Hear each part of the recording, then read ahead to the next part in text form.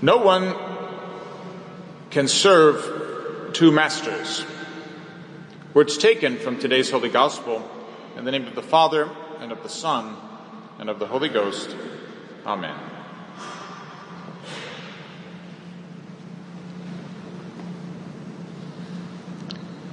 My children, when we read or hear the words that are before us today, there is one thought that should stir in our hearts. Nothing is more excellent than the knowledge of Jesus Christ. He is our Savior, our merciful friend, our brother, our Redeemer. And today we see and hear him as our Master. Every day we should thank Almighty God on our knees for deigning to speak to us through the Scriptures. But of all the inspired words of these sacred oracles, we should be especially thankful that the Lord and giver of life should have inspired his holy apostle Matthew to hand down to us the greatest sermon ever preached over this vale of tears, the Sermon on the Mount. If you have any doubts where to find it in your Bible, you know your most important task this week will be to meditate upon the 5th through 7th chapters of St. Matthew's Gospel.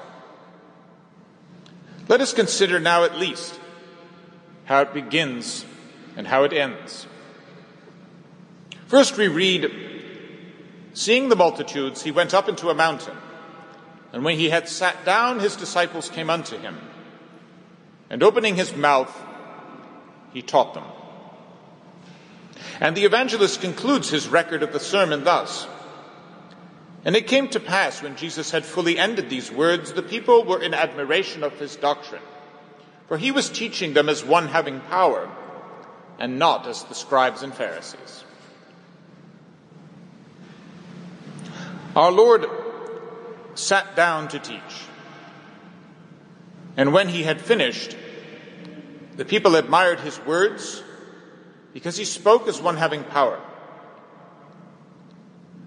When we consider the words of this Sunday's Gospel, which fall in the middle of the Sermon on the Mount, we arrive at a theme which we fail to draw from this sermon often enough.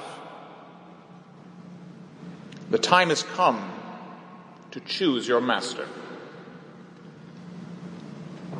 Our Lord preaches no one can serve two masters, for either he will hate the one and love the other, or he will cling to the one and despise the other. You cannot serve God and mammon. Anyone who truly follows our divine master will refuse to serve mammon, and anyone who refuses to commit to following Christ will inevitably end up serving mammon. Mammon is the god of this world. The term refers specifically to money and riches, but the sin of greed is a sort of bridge between all the others, the spiritual sins of pride, envy, and sloth, and the carnal sins of gluttony and lust.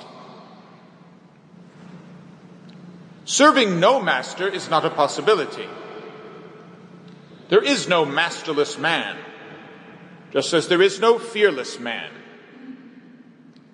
A master may or may not be someone who is loved and respected, but he is always at least someone who is feared. Christ teaches us to fear God as a son fears his just and loving father. The world teaches us to fear as a slave fears a tyrannical despot. Fear is deeply rooted in the soul of every man. The man who fears God fears nothing else. The man who does not fear God fears everything else. Why would I choose this particular moment to tell you that the time has come to choose? Because it's not just our Lord telling us we must choose. That should be enough.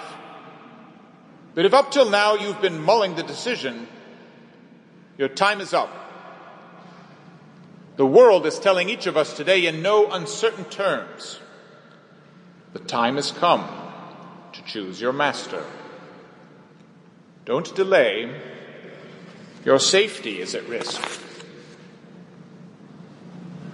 Yes, you've heard it many times from this pulpit over the past year and a half, and here it is again, that choice staring you blank in the face. You have two masters to choose from. A divine master who offers salvation, and an earthly master who offers safety. No need to debate over the reality of a disease spreading across the world, over organized insurrection, over an ever more vaguely defined racism, and the unprecedented growth of monolithic national governments to guarantee our safety through it all. No need to toss conspiracy theories back and forth. As Catholics, we know there is only one conspiracy, the conspiracy of the devil. Millions of people are part of that conspiracy without fully realizing it. Others are active collaborators. But they are all serving Mammon instead of Christ. The heresy of safety, the Church of Mammon, is all about spreading Russia's chief error, the error that has been menacing our world ever since Our Lady foretold it in 1917. Socialism. Socialism is the ultimate manifestation of the heresy of safety. Our divine master promises freedom from sin through baptism, peace of soul through sacramental grace, and salvation from eternal death. The demonic imitation of this truth is socialism, which promises freedom from material care through state control, peace on earth through the abolition of all that can cause conflict, religion, family, culture, and the avoidance of suffering and death through security and the encouragement of all sensual pleasures. In order for our Master's promises to be fulfilled, the Son of God had to be sacrificed on the cross. In every socialist revolution, it is always someone else's children who have to be sacrificed so that the perfect society can be achieved. Soviet Russia was the first nation on earth to legalize abortion. That murderous era has spread throughout the earth as a precursor to socialism, ridding people of all sense of morality to make way for total subservience to the state.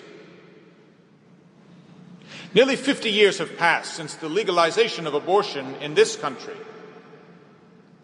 Not only is legal abortion itself seen as necessary to safety and security, the scientific use of the body parts of murdered children is now almost universally touted as necessary for the safety and quality of our medicines, foods, and cosmetics. Do you remember that time 6 years ago when it looked like our nation's largest abortion provider was going to face criminal prosecution for selling children's bodies to science? Nothing came of it, of course. But remember that the only possible charge was that abortion providers were making a profit. As long as they were only donating the bodies, members of both major political parties thought that was just business as usual. And this same government now lectures to us on the morality of vaccination, telling us now that if we do not get a shot for one of the countless viruses that we have to live with, we shall have no part in their safe new world. Our Lord himself condemns the heresy of safety in the words that follow today. I say to you, do not worry for your life, what you shall eat, nor for your body, what you shall put on.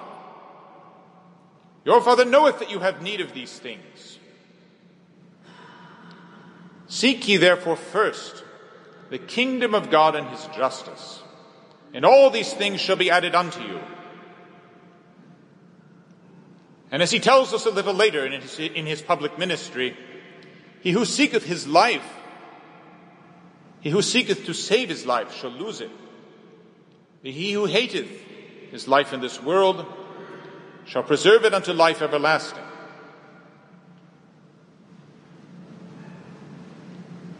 Children, the time has come to choose your master. For before you ever finish worrying over the troubles of this short life, you will meet your master. We should count ourselves blessed to live in a time when the lines are so clearly drawn. One master desires your patient suffering in this life and your salvation in the next. The other plans your sedated safety in this life and your ruin in the next. Please God that there should be only two kinds of people left in this congregation. Holy Catholics on fire with zeal to preserve their baptismal innocence, and great sinners ready to make a tearful confession and obtain God's mercy. The lukewarm will have no place. They have already chosen their master by default, and it cannot be Christ. Who are the lukewarm? Those who have chosen the comfort and safety of making a truce with the world. Those who are just fans of Christ and not his disciples. Those who see only the world here and now and decide that the world must come before God. Those who have no jealousy for the honor of our Lord's sacred name, who do nothing to keep blasphemy from their own mouths and the mouths of their family, friends, and acquaintances.